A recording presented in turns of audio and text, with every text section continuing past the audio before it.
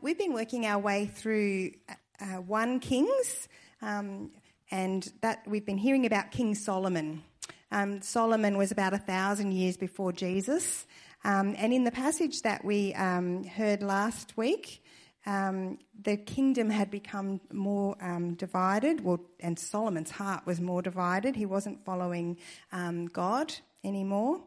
And so we're going to read from 1 Kings 11 just now, just the last bit of chapter 11, in verse 43. Then I'll read from 1 Kings 12. But Tim's preaching today, and he's actually going to be preaching from 1 Kings 13. So we'll read 1 Kings 12. It'll give us the background of where we're up to, and then we'll be hearing from 1 Kings 13 today. Okay? So turn to 1 Kings chapter 11, verse 43.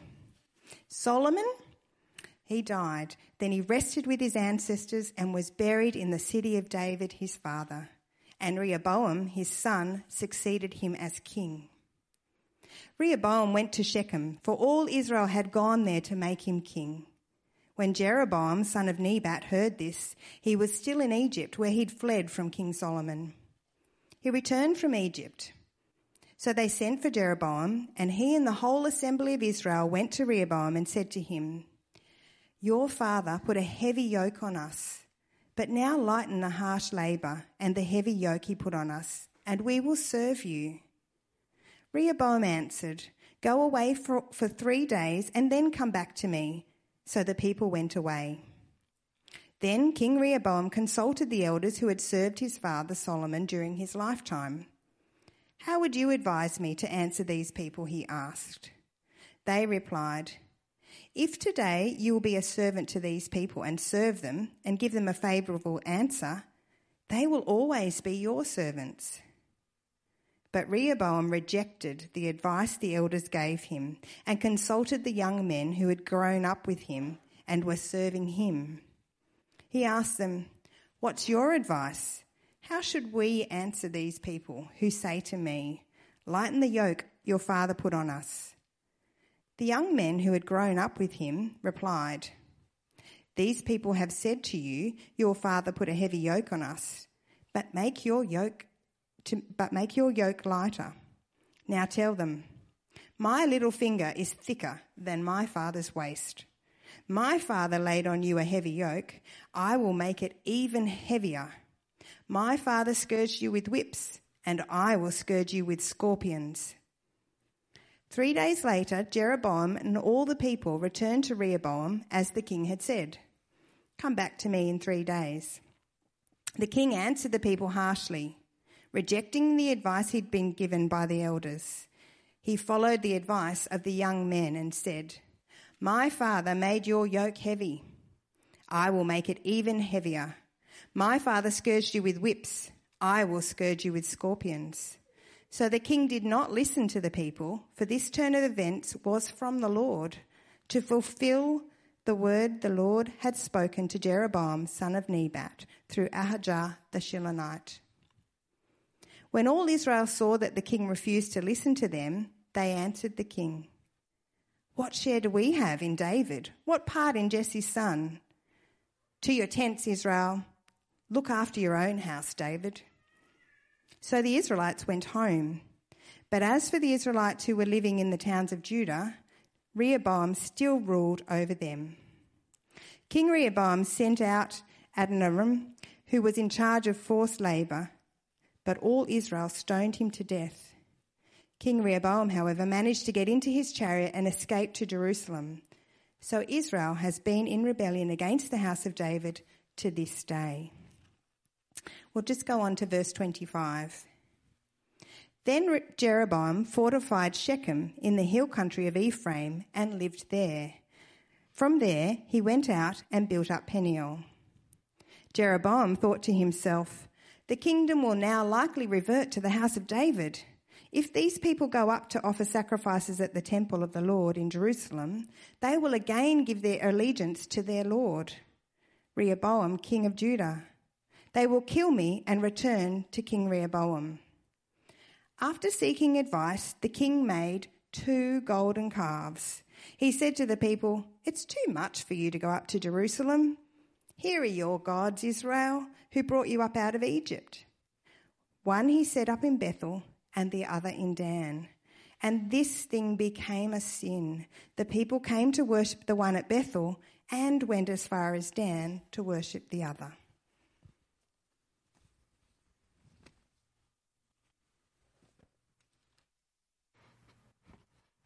Thank you. I kept reading. Good morning, everyone. It's great to be with you. So keep your Bible open. As Ruth said, we're going to be focusing in on chapter 13. We're going to keep reading chapter 13 together. I've decided to focus there for two reasons. Because, first of all, the story is so strange and curious. It's going to give us tons of questions, and that makes it really engaging. As we read it, in chapter 13, you'll find it's very enigmatic. Two of the main characters have no name. There's supernatural stuff that goes on. There's a lion and a donkey that get along as friends. And as I said, heaps of questions will come, and that'll get us really buzzing. But the second reason I want to focus on it, so the first is just it's fun, okay? It's a fun, great, ripping story. The second reason, though, is that all the strange and curious details actually come together to impress on us an unforgettable message. And one that should change how you set up your day tomorrow morning as you have your Weet-Bix. So here's a hook, a catchphrase for us. Today is about Weet-Bix and the word of the Lord. So Weet-Bix, because Weet-Bix is a reminder of the start of our day, and it gives us a little bit of a lens onto how we do set up our day. How do we start our day, and how seriously at that moment as we approach the day we take the word of the Lord. Because if we are setting up our day around the word of the Lord, we are more likely to be faithful to him as we meet challenges as they come our way through the day and our days. We are more likely to be able to discern the truth in a world full of lies. And we are less likely to actually fall for those lies. So that's coming up. Stay with us, chapter 13. But first, let me just make two brief comments on chapter 12 that Ruth read for us. The first is, we just read the moment that the kingdom of Israel splits in two. And that's because King Solomon, we saw him, he started to become unfaithful to the Lord, and the Lord came to him and said, the kingdom will be torn apart. One tribe will stay with you in Judah. The rest of the tribes will go to a servant of yours in the north. And the catalyst, as we saw, was Solomon's son Rehoboam, when after Solomon dies and Rehoboam takes the throne, the group of people from the north come down and they say, your father has pushed and pushed and pushed us and taxed us. We need some relief. And we saw that Rehoboam, Solomon's son, was cruel and arrogant. He doubled their pain, and so they break away. And they rally around a leader, Jeroboam. So that's the second thing to note from chapter 12 that we just read, is they rally around Jeroboam. So it's confusing. Rehoboam, Jeroboam. So I've got that on the screen for you. Rehoboam's the king in the south of Judah, and Jeroboam is a servant of Solomon, and he sets up the kingdom in Israel. Now, the word of the Lord had actually come to Jeroboam that this would take place, but we saw that Jeroboam gets politically paranoid and worried that his people might keep going across the border, so you can see the border there, down into Jerusalem to worship there, and that might cost him politically. And so he sets up his own form of religion. Do you remember this line? We read it. If these people go up to offer sacrifice at the temple of the Lord in Jerusalem, they'll give their allegiance to Rehoboam, king of Judah, and they will kill me and return to the king Rehoboam. So that's where we're at as we come into chapter 13 of the story. So open up your Bibles, chapter 13. What I'll do, remember this is all about Weet-Bix and the word of the Lord. So I'll read sections of it together. You read along, and we'll make some comments along the way and see how this all pulls together. Okay, scene number 1, chapter 13, verse 1. By the word of the Lord, a man of God came from Judah to Bethel as Jeroboam was standing by the altar to make an offering. By the word of the Lord, he cried out against the altar, "Altar, altar, this is what the Lord says. A son named Josiah will be born to the house of David. On you he will sacrifice the priests of the high places who make offerings here, and human bones will be burned on you." So, we're introduced to a unnamed man. Here's our first character who is unnamed, and he's a man that comes from the southern part of the region, and he's a man of God from Judah. So it's a bit like Who's Coming to Lunch. You don't know who this actual person is. But the reason, and you'll see that later, he's contrasted with another character. We'll meet him, who is also unnamed. It might be a little bit refreshing after all the different big names that you get in Kings, those big sort of Hebraic names, Hebrew names. So it's refreshing to just have an unnamed man from Judah. But you'll see that he comes from Judah to Bethel. The whole reason I think that we don't actually hear the name of the person is so that we can focus on the geographic regions that these people come from. We've got an unnamed man from Judah who is going from Judah, which houses the correct site of worship, Jerusalem, into the northern region, Bethel, where Jeroboam has set up an alternate temple-type thing and arrangement. And at the very moment that Jeroboam is standing by the altar making an offering, it seems like he's standing there like Solomon did, with a big dedication going on.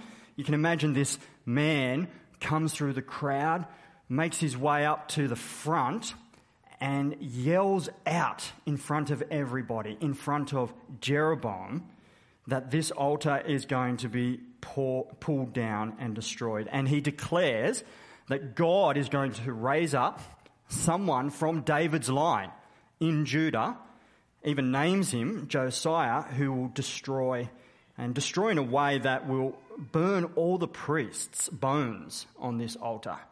That's pretty full on. And that's a bit of an oopsie for Jeroboam, because at this very moment he does appear to be acting like a priest with this false worship site. So let's keep reading. Verse 3. The same day the man of God gave a sign. This is the sign the Lord has declared. The altar will be split apart, and the ashes on it will be poured out. When King Jeroboam heard what the man of God cried out against the altar at Bethel, he stretched out his hand from the altar and said, "Seize him." But the hand he stretched out toward the man shriveled up so that he could not pull it back. Also, the altar was split apart and its ashes poured out according to the sign given by the man of God by the word of the Lord. So here's the strange and curious things here. You kind of have two signs that God gives to Jeroboam. And they're two signs to point to a greater tragedy that is going to happen. So God, in his mercy, is giving a very dramatic and even painful sign to Jeroboam to get his attention and wake him up. And it seems like the very moment that his hand shrivels up is the very moment that he points his finger. And the altar may well split at the same time. So it's very dramatic, quite personal to Jeroboam as well, and painful. But he's getting two signs. The altar, this massive altar he's created, splits, and even his own hand paralyzes and withers. Let's keep going. Verse 6. Then the king said to the man of God, "Intercede with the Lord your God and pray for me, so that my hand may be restored." So the man of God interceded with the Lord, and the king's hand was restored and became as it was before. So Jeroboam's obviously very regretful that he'd put his hand out like this at the man of God, and it's all been withered, and he asked that his hand would be restored, and it is graciously restored. But it makes you wonder at this point, okay, if he's regretful for what he did with his finger, pointing out his hand, is he going to now repent of all of this false religion that he has set up? Surely he has to. Let's keep going. Verse 7, the king said to the man of God, "Come home with me for a meal, and I will give you a gift." But the man of God answered the king, "Even if you were to give me half your possessions, I would not go with you, nor would I eat bread or drink water here. For I was commanded by the word of the Lord, you must not eat bread or drink water or return by the way you came."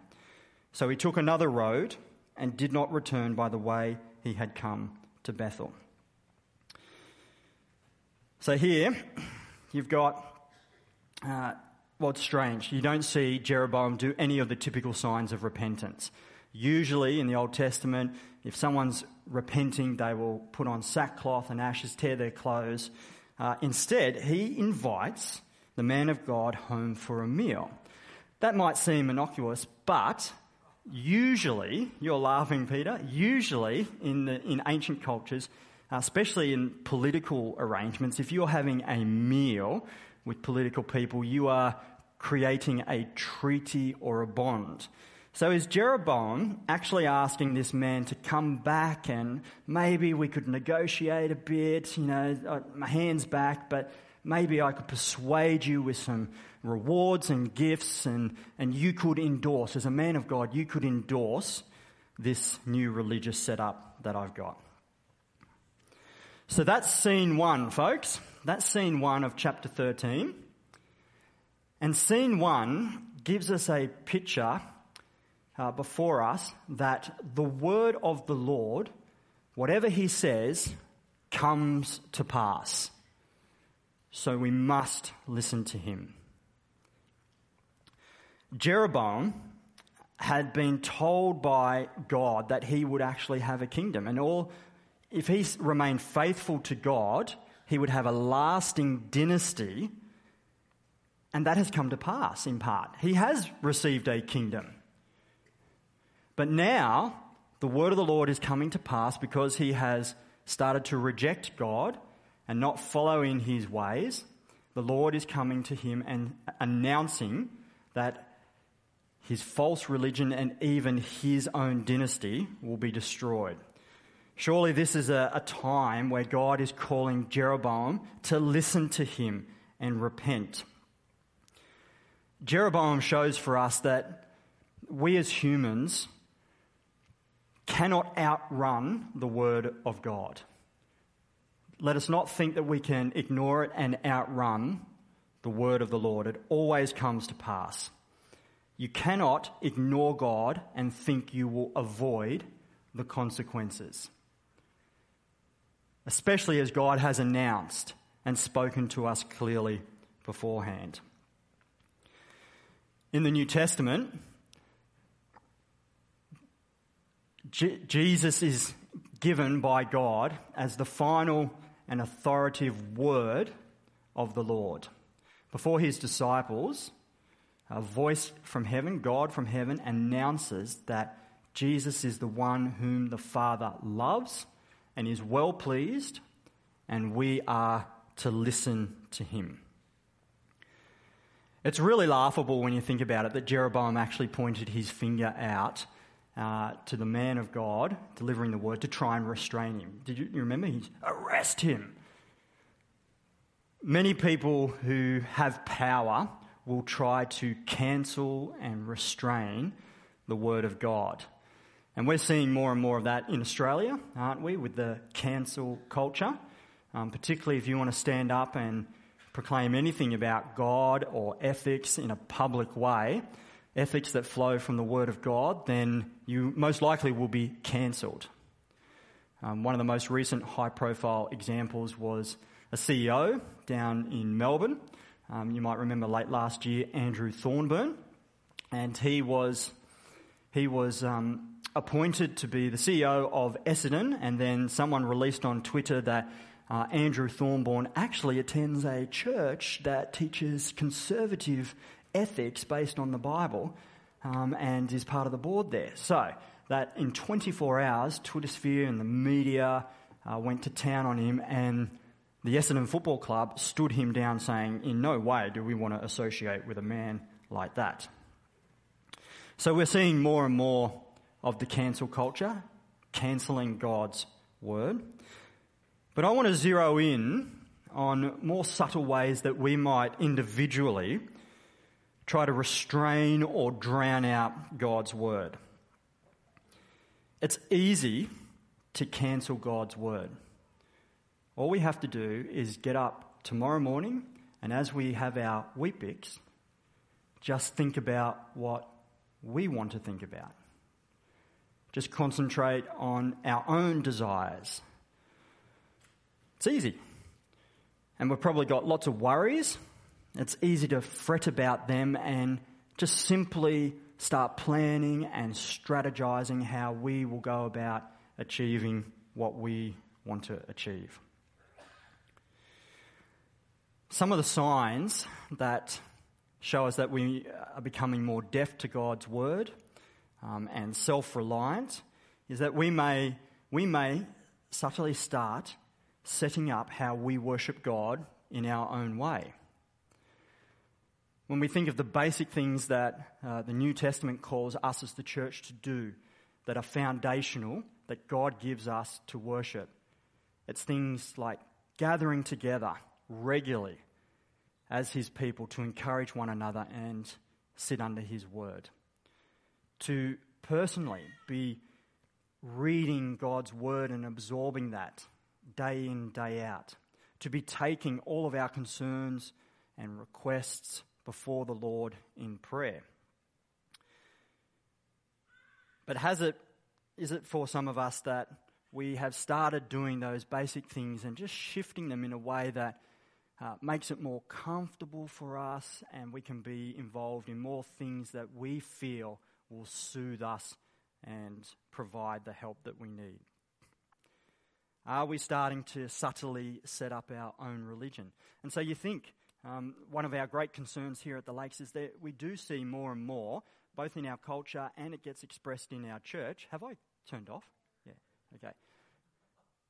As it gets expressed in our church, we are reflecting more and more of the culture where church is not a main game thing in order to create structures around us so that we listen carefully to the Lord. Our live stream has been great, but still we have many people who used to come regularly who opt to just sit at home and watch live stream. Now I know that we can have complex circumstances about this, but I want to challenge us all. We are very good at coming up with excuses that we self-talk to ourselves that we have unique circumstances. And so let us test our hearts and ask ourselves, as we look at the structures around us, and do we actively keep worshipping God the way he's called us to worship, coming to church regularly, reading his word, praying? If that has started to disappear for you, is it that maybe we've just got a little bit apathetic with some things? Or, let us challenge our hearts, is there something darker going on where we are subtly setting up in a way that we don't have God's word around us? It sounds like so Bob's asking for more sound. I'm definitely on, yep. Yeah. Did you hear that point? Yep, great. Yeah. So, let me ask all of us, are we listening to the word of God? Do we have structures around us where we actively listen and hear God's word? Think of the next generation. Pete raised for a Psalm 78. For many of our families, think of your young people and that beautiful line in the Psalm that says, imagine beyond them and their kids. Are those kids going to see that their dads love the Lord and put him first? That their mums pray and rely on the Lord? Are we going to pass that on to that generation and then the next generation so that they too, even imagining the kids amongst us who are not yet born, can listen to the word of the Lord? If only Jeroboam had asked, "What is God teaching me now?" as God confronted him. If we don't reflect often ourselves on our circumstances with God's word, what is God teaching me now? Asking that question, it may be that we have stopped listening to the word of the Lord. All right, second scene, picking it up at verse 11. Verse 11.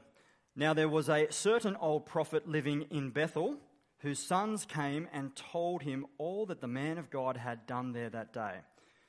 They also told their father what he had said to the king. Their father asked them, "Which way did he go?" And his sons showed him which road the man of God from Judah had taken. So he said to his sons, "Saddle the donkey for me."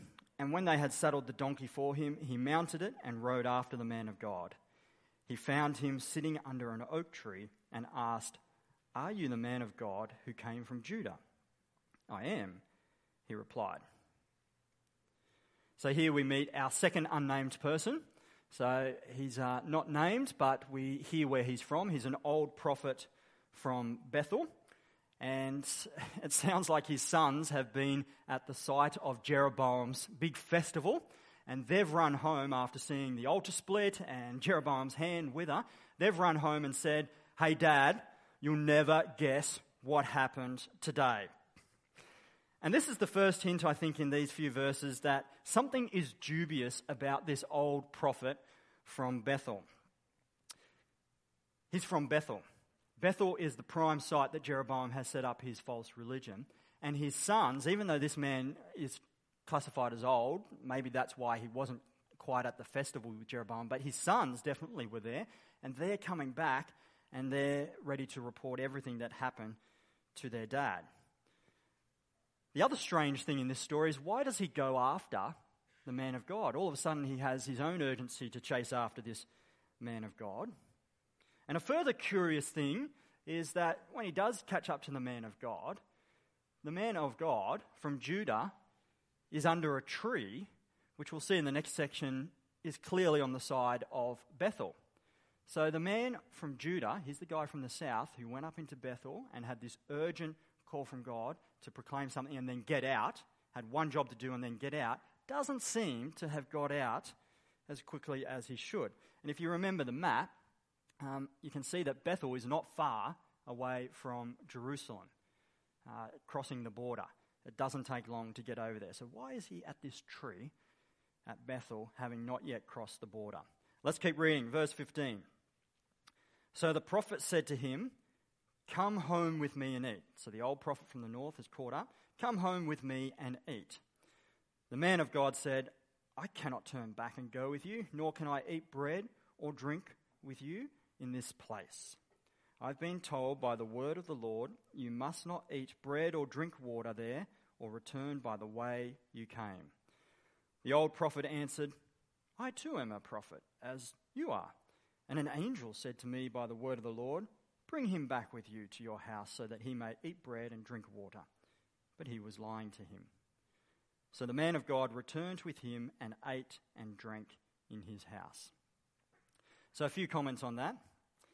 We see that the man from Judah, the man from the south, repeats the word of the Lord. So this is the second time as we read this that we've heard this urgent warning from God to proclaim the message and do not dally, do not linger, get out and go back home. One job and get out.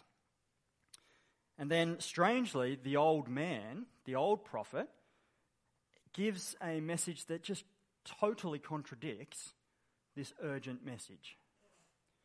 Totally contradicts. Why does this man from Judah, the guy from the south, believe this lie so easily? That's curious too as you read the story.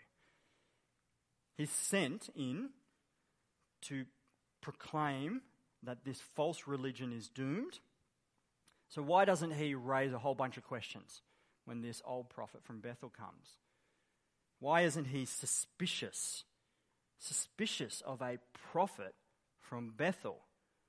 Suspicious of a prophet from Bethel that has been involved with Jeroboam. Let's keep reading. Verse 20. While they were sitting at the table, the word of the Lord came to the old prophet who had brought him back. Now, as we get into this is the most strange stuff and curious stuff, okay? As he brought him back, the word of the Lord came to the old prophet who had brought him back. He cried out to the man of God who had come from Judah, "This is what the Lord says. You have defied the word of the Lord and have not kept the command the Lord your God gave you. You came back and ate bread and drank water in the place where he told you not to eat drink. Therefore, your body will not be buried in the tomb of your ancestors." When the man of God had finished eating and drinking, the prophet who had brought him back saddled his donkey for him. As he went on his way, a lion met him on the road and killed him, and his body was left lying on the road with both donkey and the lion standing beside it. Some people who passed by saw the body lying there with the lion standing beside the body, and they went and reported it in the city where the old prophet lived. So as I said, this is the most quirky part of the story. The dodgy prophet, the dodgy old prophet, is suddenly overwhelmed by God and delivers a direct message to the man from Judah, saying he has defied the word of the Lord. And because he has defied it, he will not make it home, and he will die an unpleasant death. And then we see this random killing where a lion jumps the man from Judah and doesn't eat him, doesn't maul him, does just enough to kill him, and then sits on the side of the road next to the body, next to the donkey. And it's so random and strange that people that walk by go, "This is very, very odd." And they run into town and they tell everyone about it. So that's the end of scene number 2. It's crazy stuff, isn't it? Scene number 2 paints for us a picture of a man who easily swallowed a lie because he failed to watch his life and doctrine closely. The man from Judah, he had gone in strong to confront Jeroboam. As we reflected on that, it must have been scary, it's risky. Jeroboam is politically paranoid. So the man from Judah must have been full of adrenaline, mustering himself, going up, delivers the word of the Lord. But why, now on his way out, does he easily swallow a lie? I think the text actually suggests that the man stopped guarding himself, stopped watching his life and doctrine closely. So we see that he stopped at a tree. As we pointed out, he's resting at a tree on the wrong side of the border. He's meant to get out, but he's stopping on the Bethel side of the border. He had an urgent message, and the word of the Lord had an urgency about getting out. So what's going on in his mind? You can imagine that after that big confrontation, he feels a little exhausted and might start thinking to himself, "I need a rest." And you can imagine that he rather than just running across the border, he pulls up, he has a rest. And is it at that point that he becomes a little vulnerable to temptation? Because he hasn't followed through on the little details of the message from God, the directions from God. You can imagine that he's sitting at the tree and he starts thinking about these gifts that Jeroboam had offered him. And he starts fantasizing, well, maybe, if only it could have worked out that way. If only I could maybe endorse Jeroboam and then I'd be, well cushioned in life. Has he created a moment not unlike Lot's wife, who, after hearing that God is going to judge this place, dallies, looks back, lingers, and allows longings to arise and create distorted desires within him. Now, I can imagine all that taking place for him because it's all too human. And it seems to be the same pattern that you see of people who dally after being delivered a message from God. One of my favourite reading pastimes is reading books on the physiology and psychology of warfare and combat. And as I read these books, often the experts will cite Napoleon, the great war strategist. And Napoleon is known for saying the moment of greatest vulnerability is the immediate moments after victory. And the experts will talk about the reason why is that when you go to war and combat, you're all primed up with adrenaline, you're ready, your system is loaded to act, and your mind is awoken for mental alertness. That's all the chemicals in our body does that. And so you go in, but then immediately after a victory, you relax and your body will drain out of all that. And they will look at different scenarios, both in the army and even in the police force, and they'll talk about situations like you can have officers, if they want to take a suspect down and they plan it, they will plan it when the suspect is least expecting, when he doesn't have any adrenaline, when he's not primed, when his state of arousal is low. And so you've got the advantage of the police force who are primed, ready, adrenalised. They go in, they get the suspects unaware, they grab him, put him into the back of the car. But then they relax. They relax and think, whew, that's over. Meanwhile, the suspect in the back of the car, he starts priming up with adrenaline, going, well, hey, hang on a sec. This means I'm going to jail. This might be my last attempt. And so they get to the station, the police force, in a relaxed state, open the door and meet a suspect who is all amped up and absolutely goes berserk and is often able to overwhelm them. And they've lost out. Same with army battles. You can win a war, go to retreat, a smaller, depleted force after the win comes back and gets you in a state of relax, and even though they've got less people and less power, they actually win the battle. Hence Napoleon, the moment of the greatest vulnerability is the immediate moments after victory.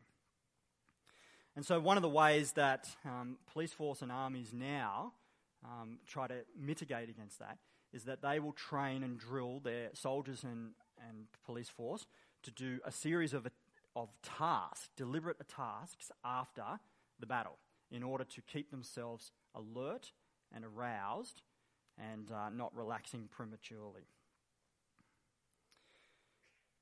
Paul to Timothy in the New Testament says to train like a soldier, to train like an athlete, and to watch our life and doctrine closely. Because it is a war. It's a war to be faithful, to keep going, to persevere to the end. And in Paul's letters to Timothy, he is constantly warning about the lies that exist in the world, the devil's schemes, and the way to avoid them, the way to persevere, the way to sort out truth from lies, the way to avoid the devil's traps and flee from distorted desires is to stay close and watch closely the word of the Lord. So let me read something else that Paul says to Timothy. After warning of all this, he says, "But as for you, continue in what you have learned and have become convinced of, because you know those from whom you learned it, and how from infancy you have known the Holy Scriptures, which are able to make you wise for salvation through faith in Christ Jesus. All Scripture is God-breathed and is useful for teaching, rebuking, correcting, and training in righteousness, so that the servant of God may be thoroughly equipped for every good work." So let me ask you, are you susceptible?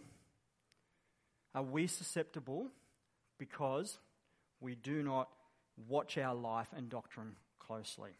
Are we vulnerable to temptation, gullible to believing lies and falling for half-truths, simply because we don't have the structures around us where we are watching and guarding our life closely. All it takes is someone who looks authoritative with a white shirt or a suit to say something, and it seems right, so we run after it. Tomorrow morning, as we have our Weet-Bix, remember and know that the whole human race of which we're a part of has been deceived by the devil since the beginning. Romans 1:25 says that we've all exchanged the truth for a lie. And so the lie is that we know best. So we will get up tomorrow morning thinking we know best.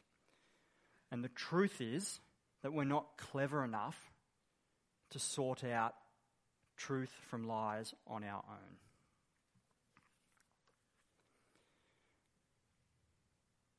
Let's move on to scene number 3. This is our final scene.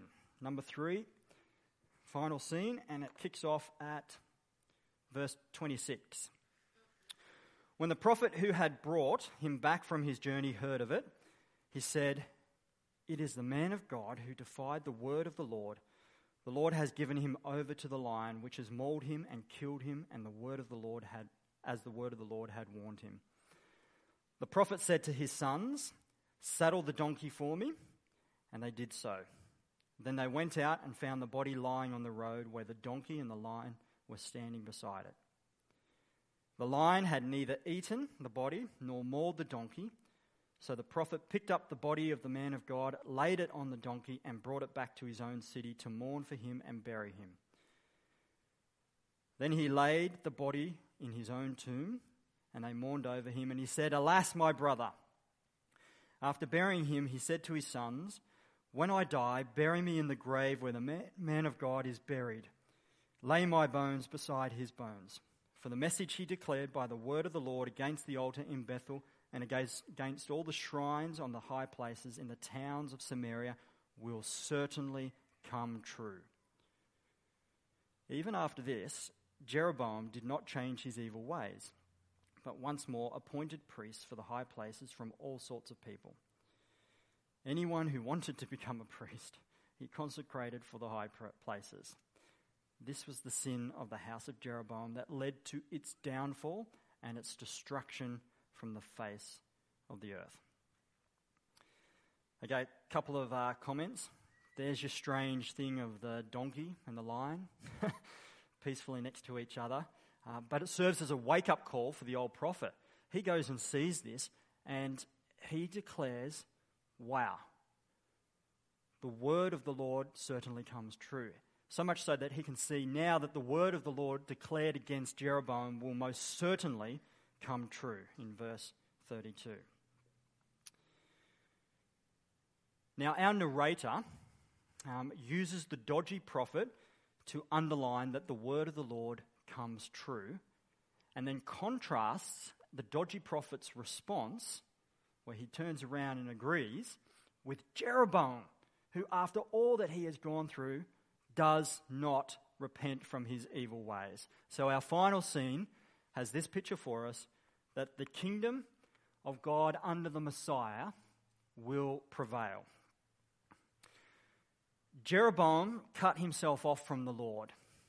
And at one level, it started off politically, but deep down you see that he does not want people to go to Jerusalem and then get enamored with all that Jerusalem and the promises through Rehoboam's line, the other guy, Rehoboam's line, which points back to the Davidic promise of the Messiah. He has cut himself off from God's kingdom promise that God's appointed Messiah will rule not just a small kingdom, but the entire world forever. The Apostle Peter in the New Testament, he sees that with Jesus' resurrection, as he has witnessed it, this is the sign that God's kingdom prevails.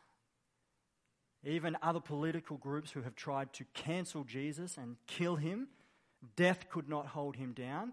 So Peter says, after witnessing the resurrection, It's just like in the Old Testament in a psalm that says, "The Lord said to my Lord, sit at my right hand until I make your enemies a footstool for your feet." And people hearing it say, in light of this, what shall we do?